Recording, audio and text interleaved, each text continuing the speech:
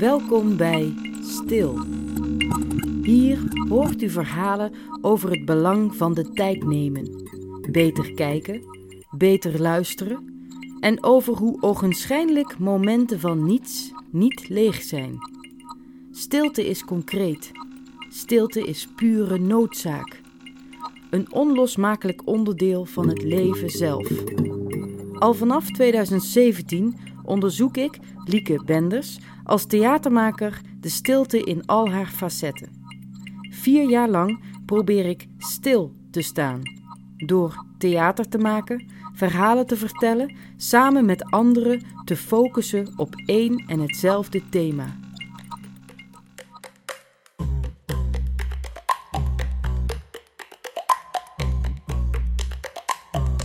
Dit is STIL.het auditorium. Hier vinden verdiepende gesprekken plaats met stiltekenners.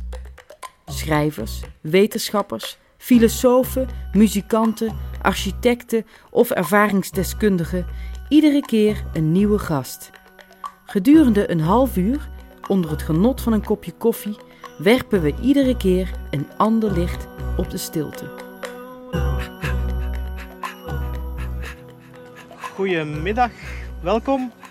Ik ben Peter Anthonissen. Ik werk als dramaturg voor Lieke Benders Hoge Fronten en ik ben in die hoedanigheid ook bij het STIL-project betrokken.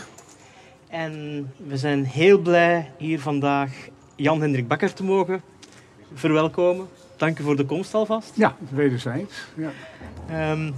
Meneer Bakker is schrijver, journalist, heeft een opleiding filosofie genoten. Ja. U schrijft over een veelheid aan onderwerpen, de stad, lezen. Ja, literatuur, de samenleving, het wonen is voor mij een belangrijk thema. En daar is ook, waar we het nu over gaan hebben, uit voortgekomen. Ja. In 2015 is uw boek In Stilte, een filosofie van de afzondering verschenen. Misschien hebben sommigen van u het wel gelezen. Op de cover van het boek, laat me daarmee beginnen, staat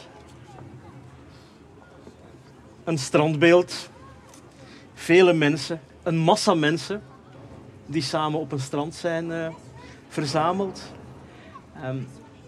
Ik vermoed, en tegelijkertijd denk ik van we zitten hier nu ook in het midden van de stad Heerlen op het Pancratiusplein over de stilte te praten.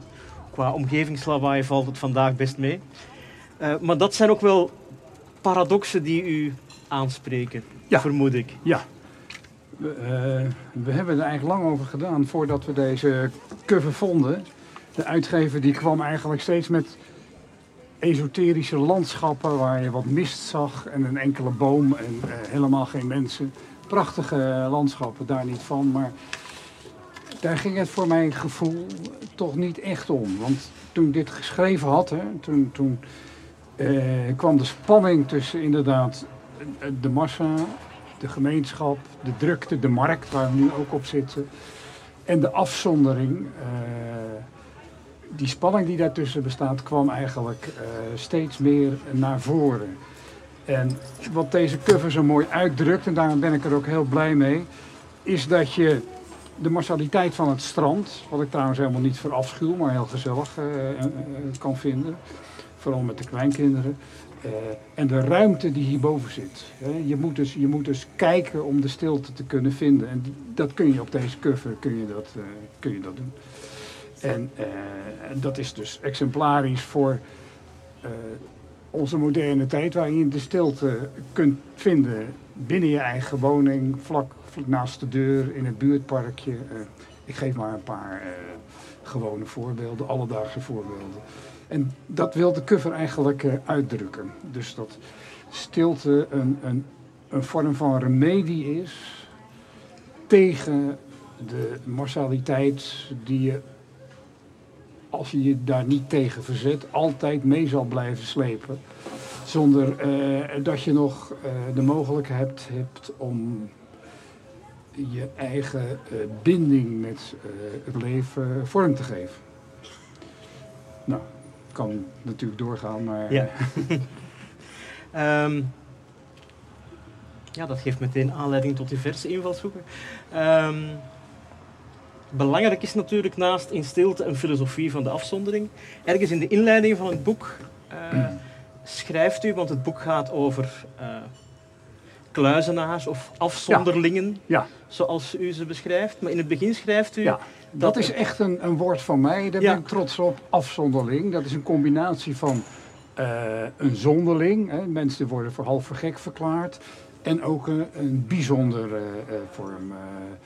En ik ben gaan zoeken naar... het komt natuurlijk uit de literatuur en de filosofie. Ik ben gaan zoeken bij kluizenaarsfilosofen die de stilte hebben gebruikt, de afzondering, om daarin hun gedachtegoed verder te ontwikkelen. En toen kwam ik er dus achter dat het ook vaak een vorm van verzet is geweest. Als je naar filosofen als Nietzsche, Kierkegaard, Thoreau, de man van Wolden, en later ook de 19e eeuwse of de 20e eeuwse monnik, mysticus Thomas Merton kijkt, dan zie je dat ze allemaal de stilte en de afzondering gebruikt hebben om dichter bij de gemeenschap te komen. Dat is dus weer die rare spanning die erin zit. Stilte is niet een kwestie van je voorgoed afzonderen. Komt ook voor, komt zelfs vrij veel voor, denk ik, in sommige religieuze tradities. Maar de mensen in wie ik me verdiept heb, die zijn op zoek gegaan naar wat er te vinden is in de stilte. Om daarmee terug te komen naar de gemeenschap. Zo zou je het ongeveer kunnen zien. Het is dus een beweging weg van de gemeenschap en terug. En dat is ook de reden waarom ik daar vanuit mijn eigen achtergrond, dat is natuurlijk een hoop popmuziek uit de jaren 60, citaat van Neil Young erin gezet heb. I've been a miner for a heart of gold. Ik heb eraan gedacht. De werktitel van dit boek is geweest Gouddelvers van de stilte. En dat is later is er de titel gekomen Stilte en Rebellie. Dat vond ik zelf eigenlijk heel erg mooi. En toen op de uitgeverij hebben we uiteindelijk besloten om er toch in stilte van te maken, omdat je dan de hele breedte van het onderwerp beter vangt. Ja. Tegelijkertijd vind ik de titel In Stilte, wat het nu is, veel meditatiever klinken dan stilte en rebellie. Ja, dat is waar. Dat is waar. Maar ik denk dat je zonder contemplatie en zonder oefening in het overwinnen van het ego, zou ik maar zeggen, je ook niet op een open manier terug kunt komen naar de gemeenschap. Dus die contemplatie, die retraite is noodzakelijk in dat hele proces. Denk ik dan. Dat hangt ook van je persoonlijkheid af. Ik ben zelf iemand die graag sociaal leeft. Ik ben niet zo'n stiltezoeker in de zin dat ik jaren in een hutje in het bos zou zitten. Maar ik kan wel maanden alleen ergens geconcentreerd mee bezig zijn. Of me ergens op concentreren. En dat is een verrijkende ervaring. Het verrijkende zit hem denk ik vooral in... En dat klinkt natuurlijk heel raar in deze tijd van individualisme. Maar dat zit hem in het egoverlies. Waardoor je toch op de een of andere manier jezelf blijft. Of jezelf vindt. Dat zijn dus de uitspraken van Nietzsche en Kierkegaard. Word wie je bent.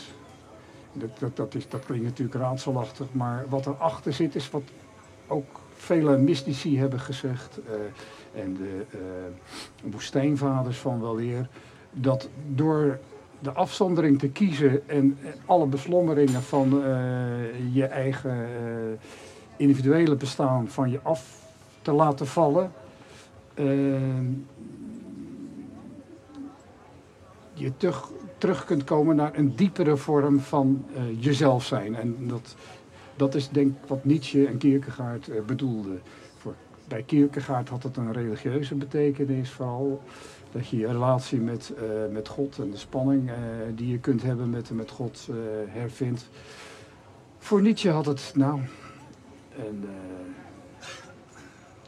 existentiële, niet-religieuze achtergrond. Ja. En dan hebben we nog Thoreau, dat voor mij wel een grote held, die in de 19e eeuw in een hutje in het bos ging wonen. En dat vooral deed om te laten zien wat je kunt bereiken door je af te zonderen. Want in die tijd kwam het liberale kapitalisme kwam sterk op. Met treinen, landverkoop. Mensen waren dag en nacht bezig om het hoofd boven water te houden. Dat moest ook. En hij kon laten zien hoe het leven was als je gewoon in je eentje de natuur opzocht en dat je daar genoeg aan kon hebben. Het is dus ook tegelijkertijd een cultuurkritiek. De stilte kan je inzicht geven in het genoeg. Waar gaat het nou werkelijk om in mijn bestaan? Ja. Nu, wat bij verschillende van de voorbeelden die u geeft terugkeert, is dat er ook wel vaak een soort spanning zit tussen hoe die mensen in hun persoonlijk leven met die aspecten zijn omgegaan en de vorm en de inhoud die ze daar literair aan gegeven dat is dus hebben. wat mij altijd interesseert en daar ben ik natuurlijk ook, dat is ook mijn band met de literatuur. Ik ben ook erg geïnteresseerd in de persoonlijke biografie van mensen. Als je naar zo'n Thoreau kijkt of zo'n Nietzsche, naar hun persoonlijk leven, dan zie je dus dat ze vaak op een traject terechtkomen waarvan ze achteraf zeggen, ja, dat heb ik zelf gekozen. Maar dat is vaak helemaal niet het geval. Hè. Ze komen erop terecht omdat ze misschien heel breed zoekende zijn, dat wel.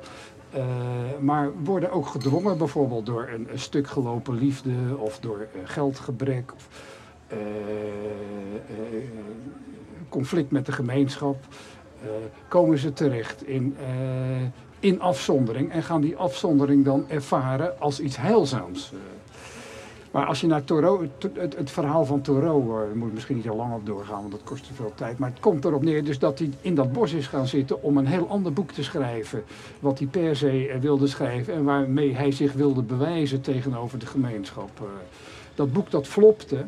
En toen heeft hij later pas, achteraf, heeft hij het boek geschreven, wat nu nog steeds met duizenden exemplaren over de toonbank gaat, elk jaar weer wereldwijd. En de afzondering die die zocht in het bos was ook maar zeer betrekkelijk. Want je leest in het boek hoe hij toch dicht bij het stadje woont waar hij zich uit teruggetrokken heeft. En dan gaat hij 's avonds wandelen. En dan denk je, waar gaat hij dan heen? En dan kom je dus, als je het boek leest, erachter dat hij gewoon naar zijn moeder gaat. En dat hij daar even gaat eten en zo. Dat zijn dingen die iemand eigenlijk voor mij alleen maar sympathieker maken. Ja. Het is niet dat u dan denkt, leugenaar. Bedrog. Ja. Nee, dat denk ik niet. Nee. Nu, in de inleiding van het boek schrijft u dat u initieel voor het volledig terugtrekken niet zo heel veel sympathie koesterde. Dus is het een vorm van voortschrijdend inzicht geweest dat u daar toch anders over bent beginnen denken? Of gaat het net over de manier waarop die terugtrekking wordt ingevuld? Ik denk toch, was dat eerste of het laatste, maar dat het zich al schrijvende gevormd heeft. Het idee dat afzondering een wapen kan zijn waarmee je... wapen is misschien wat sterk uitgedrukt, maar instrument kan zijn waarmee je echt ook een bijdrage aan de samenleving kunt leveren. Maar dat heeft nooit voorop gestaan. En ik kom zelf uit een protestante achtergrond, dus ik ken wel de terugtrekking, maar niet zo als u die misschien kent vanuit de kloosterwereld. De ontdekking van de kloosterwereld en van de woestijnvaders was voor mij een hele grote ontdekking, moet ik zeggen. Ja. Maar er zitten dus tussen die woestijnvaders en moeders, die er ook waren trouwens, zitten figuren van wie ik denk van nou ja, dat is het voor mij niet. Dat zijn mensen die dus de afzondering zoeken om daarbij de mensheid de rug toe te keren en op te gaan in het goddelijke voorgoed. Dus die laten zich inmetselen, weet ik wat ze allemaal doen. Maar die zouden eigenlijk... Het is een vorm van artistieke zelfmoord of zo. Dat soort afzondering is mij vreemd. Maar ik wijs het niet af trouwens. Maar ik kan er niks mee. Ja, interessant dat u over artistieke zelfmoord dan... Ja, gestileerde, laat ik zo. Ja, absoluut. Het is gestileerde zelfmoord. Ja.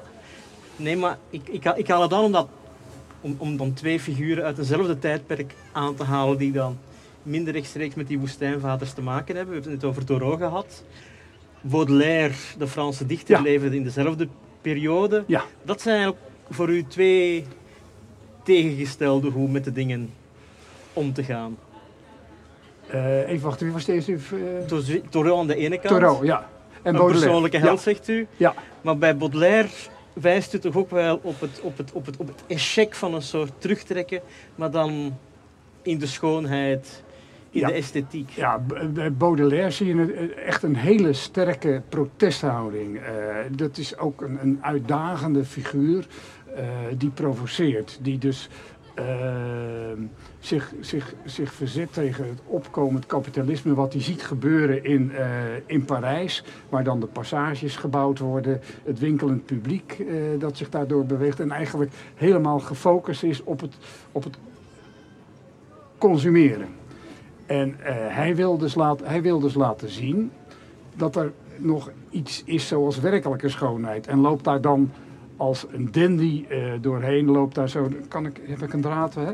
Maar loopt door die winkelstraat zo in zijn pak zo rond en sluit zich helemaal voor iedereen af. Dat is een theatrale manier van je verzetten tegen de consumptiesamenleving die op dat moment aan het opkomen is. Bij Thoreau zie je eenzelfde verzet tegen het opkomend consumentisme. Maar hij wendt zich tot de natuur. Baudelaire zet zich af tegen de natuur. Dat was iets voor de romantici. Hij wil laten zien dat de schoonheid is, zelfs in lelijke dingen. En les fleurs du mal. En Thoreau wendt zich tot de natuur. Dat is het verschil. Maar de wortel is dezelfde, volgens mij. Ja. Maar Thoreau is, als ik het goed begrijp, meer een persoonlijke held van u dan Baudelaire. Of schrijf ik u nu iets toe wat niet helemaal zo is? Ja. Nou ja, sommige gedichten van Baudelaire zijn natuurlijk prachtig. Die kan ik blijven lezen. Daar gaat het niet om. Maar Thoreau boeit mij al. Kijk, ik ben ook niet zo'n Baudelaire vluchtte ook veel in drugs. En dat is het bij mij ook niet helemaal. Ik vind Thoreau het leven gewoon in de natuur wat hij op. Dat spreekt mij meer aan. En zeker in deze tijd natuurlijk, waar het ecologisch echt heel slecht gaat, is het zeer belangrijk om de inspiratie van de natuur te ontdekken en te begrijpen dat wij als samenleving die inspiratie ook nodig hebben. Niet alleen omdat we de grondstoffen nodig zouden hebben, maar we hebben ook mentaal die inspiratie nodig. Dus om die reden staat voor mij Thoreau dan hoger als je per se een hiërarchie wil maken. Ja. Laat ons het daar meteen nog even langer over hebben. We hebben net over Neil Young gesproken. In het boek komt ook Bach even ter sprake. Ja. Dus we gaan naar een stukje luisteren uit Bachs concerto voor 2 violen.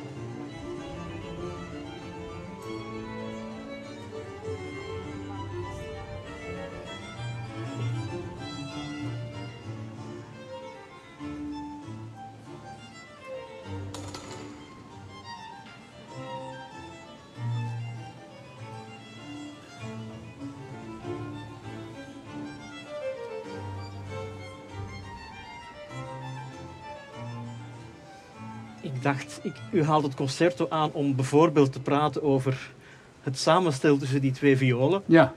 Dat zou kunnen, maar eigenlijk haalt u het in een andere context aan in het boek.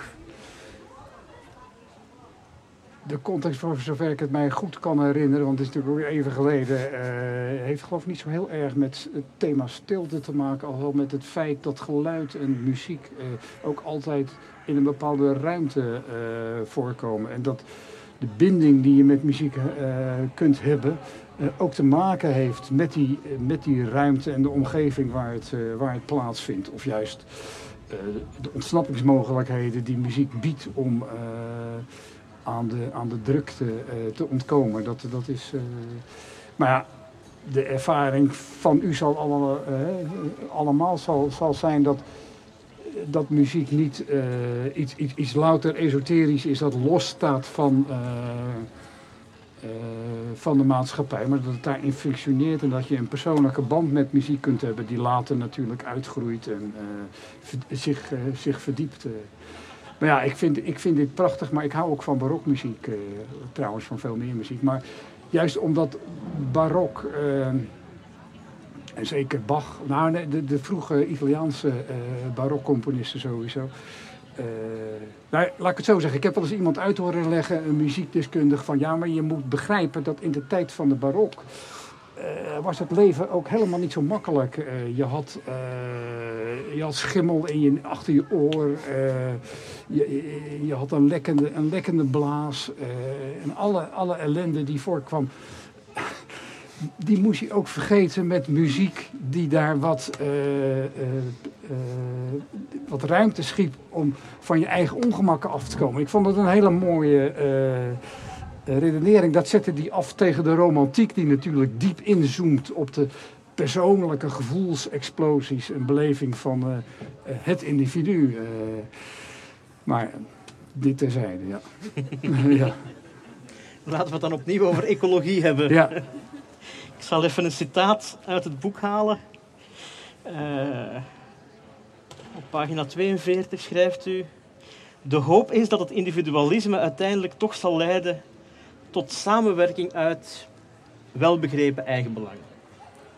Maar het is de vraag of tegen die tijd, wanneer de klimaatveranderingen ook een bedreiging worden voor de rijke en ontwikkelde landen, het omslagpunt al niet is gepasseerd. Ja, nou ja. We zijn intussen Daar heb 5 jaar verder. Heb ik weinig aan toe te voegen, ja. Bent u positiever of pessimistischer gestemd dan toen?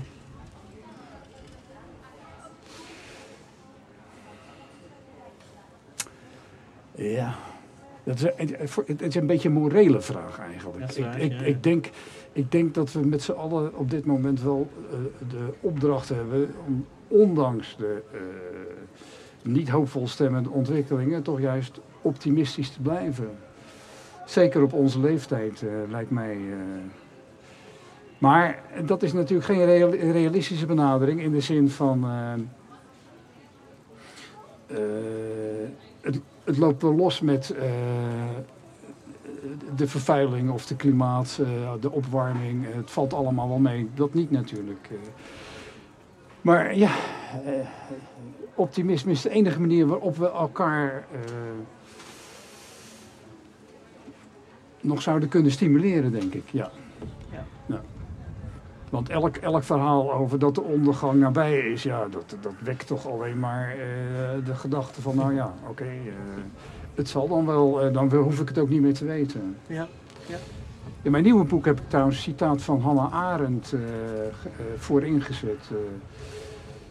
En Hannah Arendt is het zal niet zo bekend zijn bij u, maar die heeft het begrip van de geboortelijkheid ontwikkeld.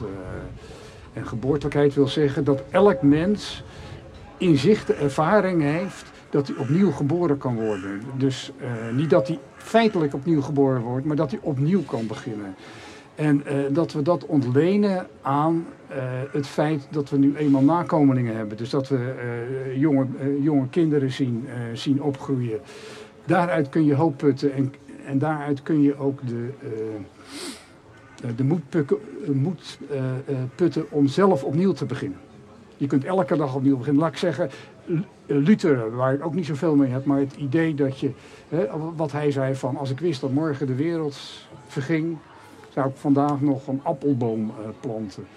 Ja, dat is natuurlijk wel een mooie gedachte. Ik denk dat we daar je moet natuurlijk niet blindelings je moet je niet afsluiten voor wat er gaande is, maar het gaat om toch een positieve bijdrage te kunnen leveren. Mm-hmm.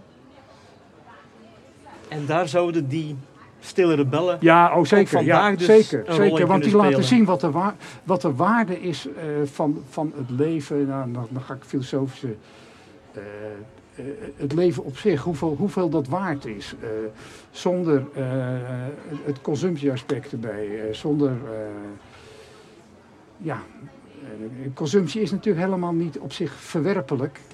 Maar je kunt alleen in de natuur, desnoods met een glaasje wijn of zo, kun je toch hele mooie dingen beleven.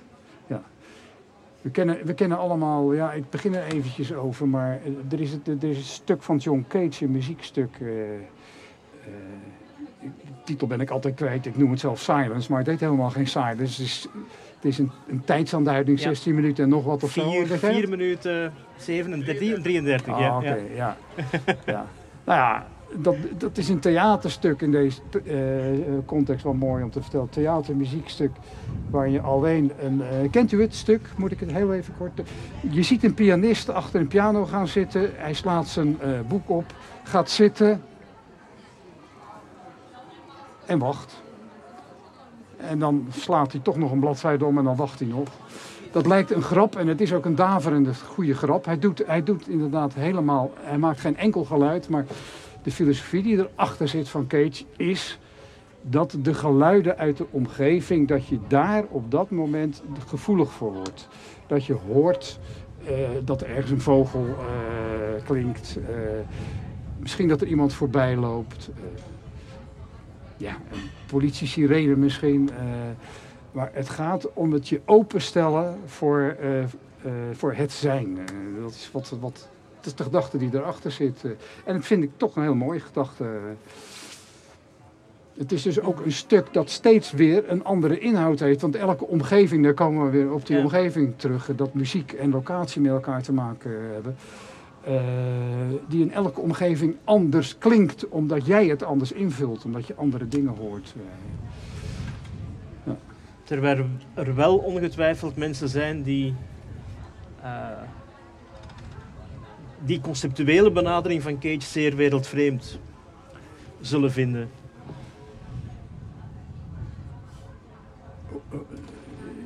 Ja, maar John Cage is een controversieel figuur, is niet? Ik luisterde ook niet, voor mijn genoegen naar. Ik luister liever naar Bach.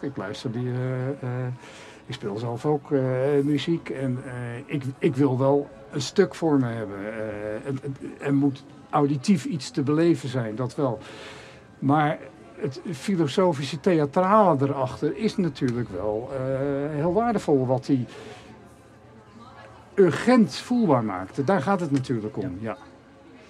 Kijk, dat je op een avond in je beste pak naar het theater gaat of naar het concertzaal en dan een kwartier lang zitten luisteren naar niks of zo. Ja, dat zal ik ook niet doen. Maar het conceptuele ervan vind ik wel de kern raken. Ja, toch. Mm-hmm. Ik vind het niet zo'n warhoofd. Nee. Dit, ja. Ook geen toeval. Dit hoor je niet als je alleen maar met jezelf bezig bent. Ja. U hebt het in het boek ook op een bepaald moment ook over taal. Hoe bepaalde begrippen heel erg bepaalde periodes lijken te begeleiden. Jaren 90, globalisering. En dan in 2014, als u het boek schrijft, komt het gegeven van zelfvoorziening plotseling terug tevoorschijn. Mensen die ervoor kiezen om in kleine groepen voor energie, voor zorg in te staan. En dat is een beetje mijn ook ecologische engagement, zou je kunnen zeggen. Dat vind ik dus wel een van de hoopvolle dingen. Hoewel dat natuurlijk geen massieve omkeer teweeg kan brengen. Dat is duidelijk. Maar ik ben zelf verbonden, maar dat heeft ook te maken met mijn vorige werk over de stad en zo. Met stadslandbouw bij ons.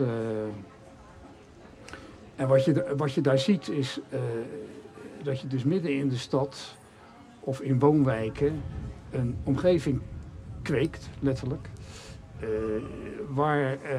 Waar mensen samen bezig zijn om voedsel te verbouwen. Je ziet het in volkstuinen bijvoorbeeld ook wel eens gebeuren. En dat een verbindende functie heeft. Maar was er een antwoord op je vraag? Niet helemaal. Ik had nog niet echt een vraag gesteld, maar het is wel goed van het begrip even Nee, te ik bedoel, situeren. die zelfvoorziening. Ik denk sowieso dat we de dingen die voor ons van levensbelang zijn, en dat zijn voedsel natuurlijk, maar ook aandacht, liefde, sociale omgang met anderen, dat we die ook dicht bij huis moeten zoeken. Dat is, En dat heeft positieve effecten. Hoe dat in relatie staat met het internet, dat is natuurlijk een hele andere vraag, een interessante vraag ook, want die loopt daar waarschijnlijk dwars doorheen het internet. Maar ik heb ook gezien hoe in bepaalde wijken, nieuwbouwwijken, in Den Haag bijvoorbeeld, hoe mensen elkaar ontdekten via de site die eigenlijk ontstond, de buurtsite. Dus, dat is dan toch weer mooi. Vroeger was het zo, dat zeg niet ik omdat ik al 66 ben, maar dat zeiden die mensen die midden in het leven stonden met kleine kinderen. Vroeger was het zo, dan maakte hij een praatje met de buurman omdat hij buiten op straat zijn band stond te plakken of met zijn accu bezig was. Dat is hier allemaal niet meer in deze wijk. De keuken die zit vooraan en de woonkamer die komt op de tuin uit. Dus je bent eigenlijk met je rug naar de gemeenschap. En daar heeft dat internet dus weer een opening gemaakt, wel naar sociale binding. Ja. Dus dat is ook wel een voorbeeld weer van hoe de gerichtheid dan misschien niet op het individuele, maar wel op het kleine collectieve wel degelijk een betekenis kan hebben vandaag de dag. En dat is wat, om het terug te komen op het thema stilte, wat bij mij heel erg gespeeld heeft bij het schrijven van het boek, en dat heb ik pas later gerealiseerd, is dat ik als westerling echt enorm hecht aan het individualisme. Ik vind het persoonlijke individuele bestaan, dan kom ik uit de traditie van existentialisten. Ik heb het Rode Oortjes, Kierkegaard, Heidegger, Sartre gelezen. Maar ook Hermans, Wolkers, dat soort. Maar dat het persoonlijke, individuele heel belangrijk is. De persoonlijke ontwikkeling, allemaal jaar 50, 60, 70, dat is duidelijk. Maar dat individualisme is natuurlijk gekaapt door het economisch individualisme, die het vertaald heeft naar een eenzijdige vorm van materieel egoïsme. En ik ontdekte dus gewoon bij het lezen van al die kluizenaar-filosofen en schrijvers die ik genoemd heb, dat er veel meer is. Hè? Dat het individualisme dus wel degelijk rijk is, maar dat er een voorbij het egoïsme mogelijk is. Misschien tot slot, er verschijnt volgend jaar een nieuwe uitgave van het boek, vertelde u me. Ja, dat is Hebt u het ook nog herwerkt of is het een... Nee, ik heb er nog even over gedacht om dat te herwerken, te bewerken. Maar dat zou te veel afwijken, denk ik, van... Naar aanleiding van het boek ben ik bijvoorbeeld uitgenodigd door het programma Vroege Vogels. En waar, meneer Bakker, is er nog stilte? En ik zei, bij mij heel weinig. En ik ben naar de polder gegaan en laten horen van... dat je overal de snelwegen hoort en zo. Daar ging het om. Maar toen ik me daarin verdiepte, toen kwam ik op het thema wat heel voor de hand liggend is natuurlijk. Dat stilte, wat is nou precies de definitie van stilte? Nou, wat je tegenkomt is meestal de definitie de afwezigheid van lawaai. En lawaai wordt dan gezien als ongewenst geluid. Maar dat zit helemaal op het auditieve. Maar dat is natuurlijk wel heel erg belangrijk.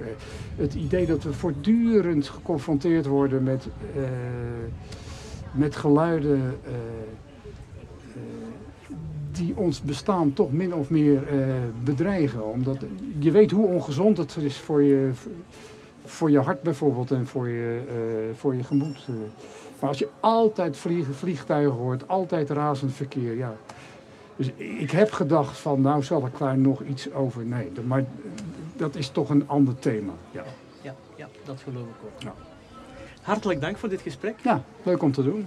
En hartelijk dank ook voor de komst naar hier. En ook hartelijk dank aan alle aanwezigen.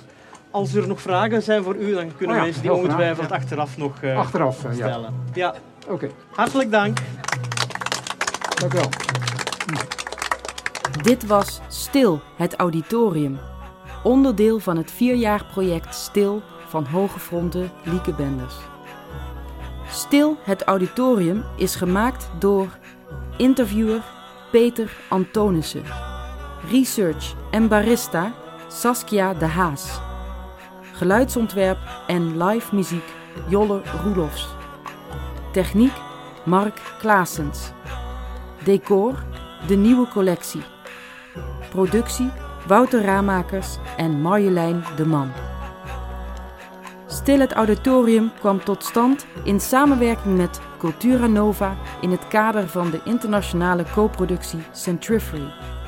Mede mogelijk gemaakt door Fonds Podiumkunsten, Provincie Limburg, Gemeente Maastricht, Klooster Wittem, Prins Bernhard Cultuurfonds, het bovensectoraal programma Nederland-België Verve en STIL.het.